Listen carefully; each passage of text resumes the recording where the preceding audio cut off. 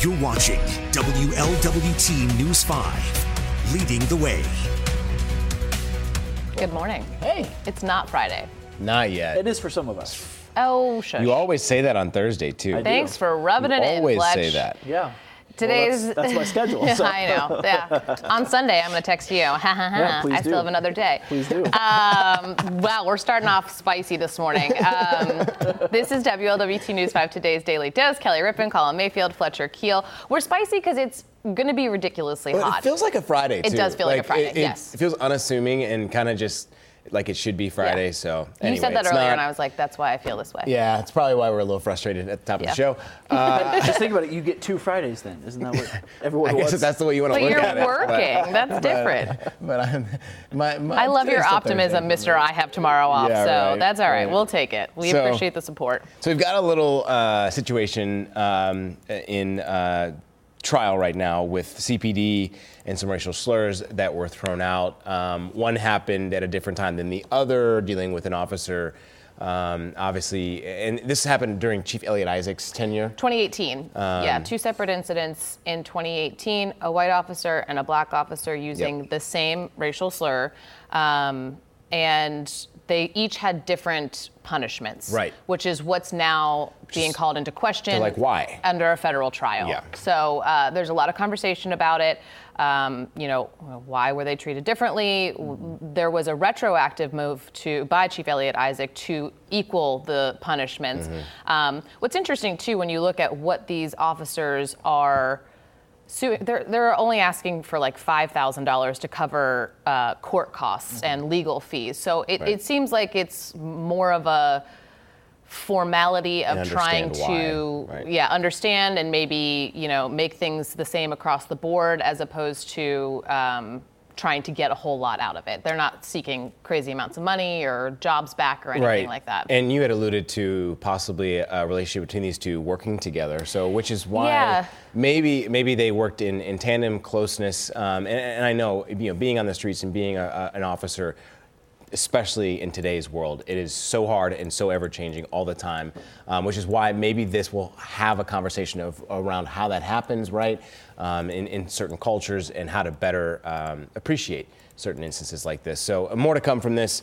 We'll see what happens. Obviously, we'll keep it locked and lead the way on that. I think today is the day they actually could break to go to jury. So we could get a which little is bit why more we today. update that. I would imagine we probably won't hear any kind of results until tomorrow, but Todd Dykes has been following that, so we will have the updates for you. CPS also has a huge hiring push right now. We're about a month away, which is crazy, from the start of school. Yeah, August 18th, and I think. they need 100 positions filled still. Yeah, from custodians, even to teachers. Yeah, it's all across the board. And I can't say this enough. Substitutes, because when we saw a rash of COVID-19 cases, what happens is, right, teachers, there's usually a group of folks. It happens here even at work, right?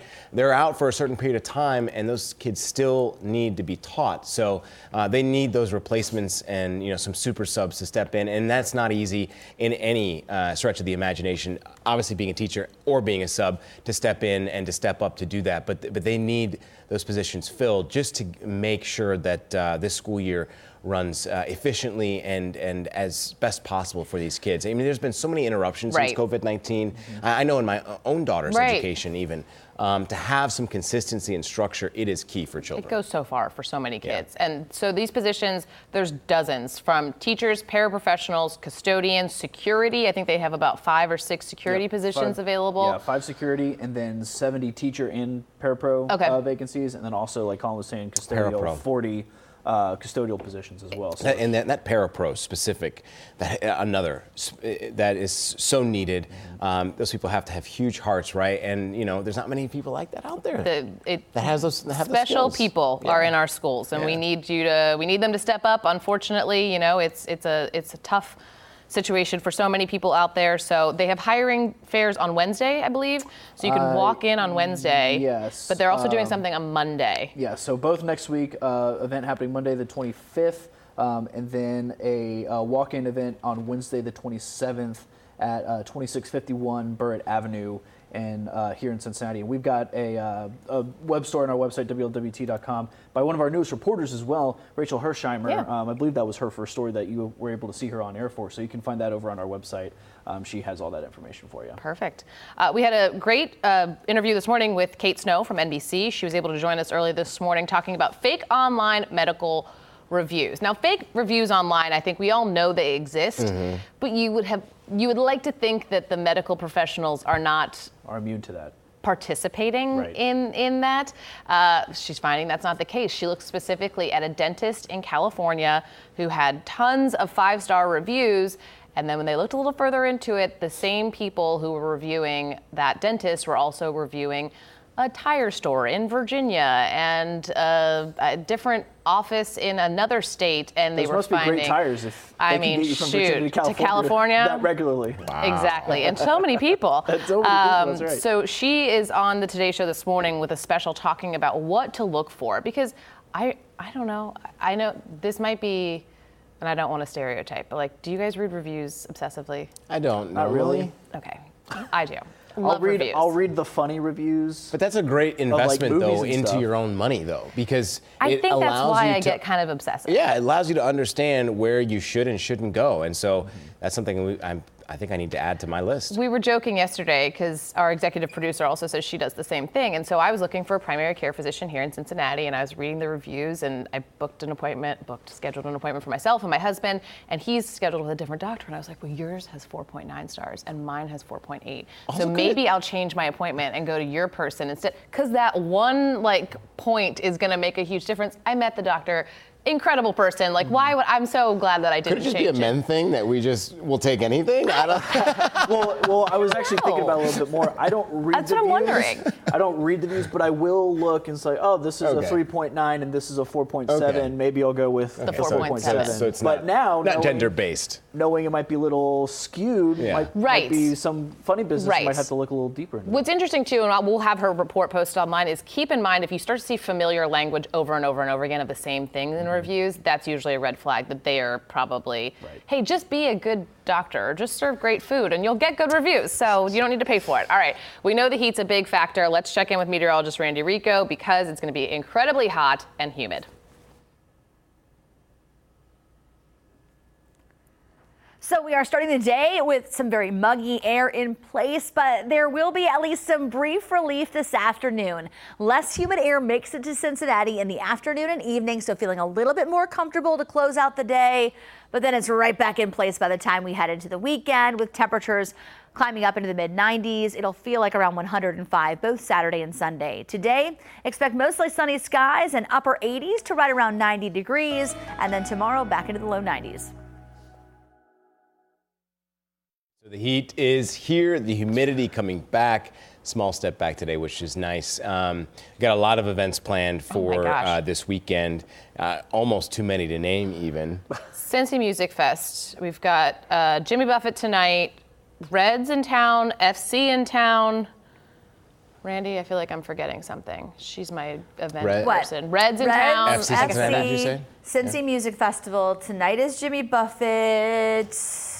You're good. That's a lot. The point is there's a lot. That's a good start, right? Yeah. Right. And then Miss Jackson is playing Saturday night. So that's going to be wild. Awesome. Yeah. I'm really excited for that. And that just brings to the conversation of hydrating. And I know, it seems pretty simple to continue to say, right? But a lot of folks just either forget about it or just don't even think about drinking water. When you're having fun, you want to be able to keep up with the fun around you. And so, especially with the heat, that depleted mark happens so quickly. You can be in the territory where you're, borderline heat exhaustion within a couple of minutes without even knowing it. So it's something not to play with. Well, and we had some good information this morning about what you are allowed to bring in. You can bring in a certain amount of sealed water or Gatorade.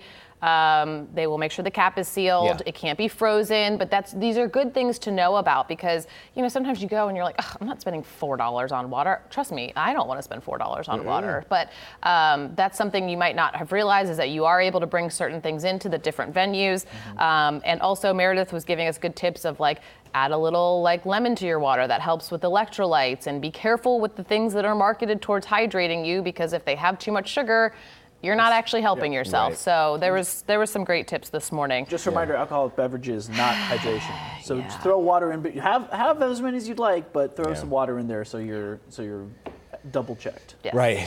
The lady was saying 1 beer, 1 water, right? So, and I know a lot of folks don't want to do that, but that might be good for you. 1 beer, 1 water, 1 trip to the bathroom.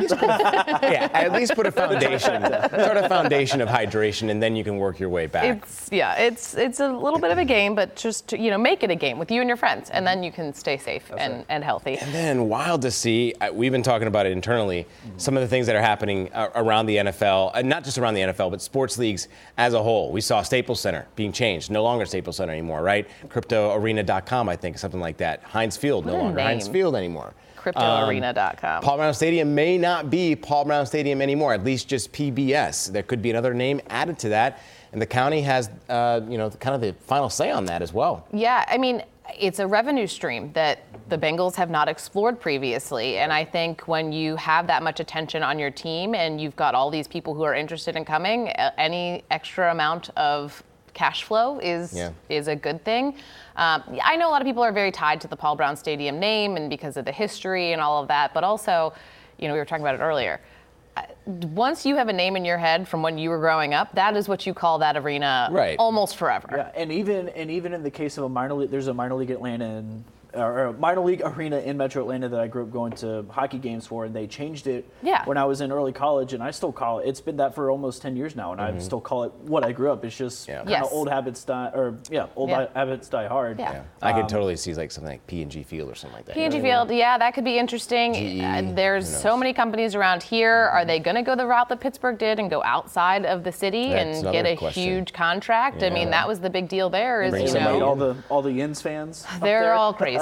They're all crazy. I'm related to them. And even though this report came out of the blue, the process isn't necessarily going to be, because remember, it's a government-owned, publicly owned stadium, so they're going to have to be hearings. It's going to have to be approved by a couple board meetings. So it's not which is interesting, right? It's not just out of the blue going to be now it's so and so stadium or so and so field at Paul Brown Stadium. That is a very interesting. There's going to be a lead up to this name. And there's a big date in 2026, right, where that contract kind of. There's some term limits that come into play, not only with taxes but with county money as well. So a good sign too that they plan to be here. Hopefully that will help this situation. Yes. So anyway, and then training camps get started next week. I think Randy said Tuesday or something like that. So Wednesday. So not too far away from football season as well, as a lot of high school teams are starting to begin their practices also. All right, that's today's Daily Dose. We will be back for Friday. Fletcher will not be for Bye, Fletch. Kelly and Colin, though. Have a great Thursday and enjoy all the festivities. Stay cool.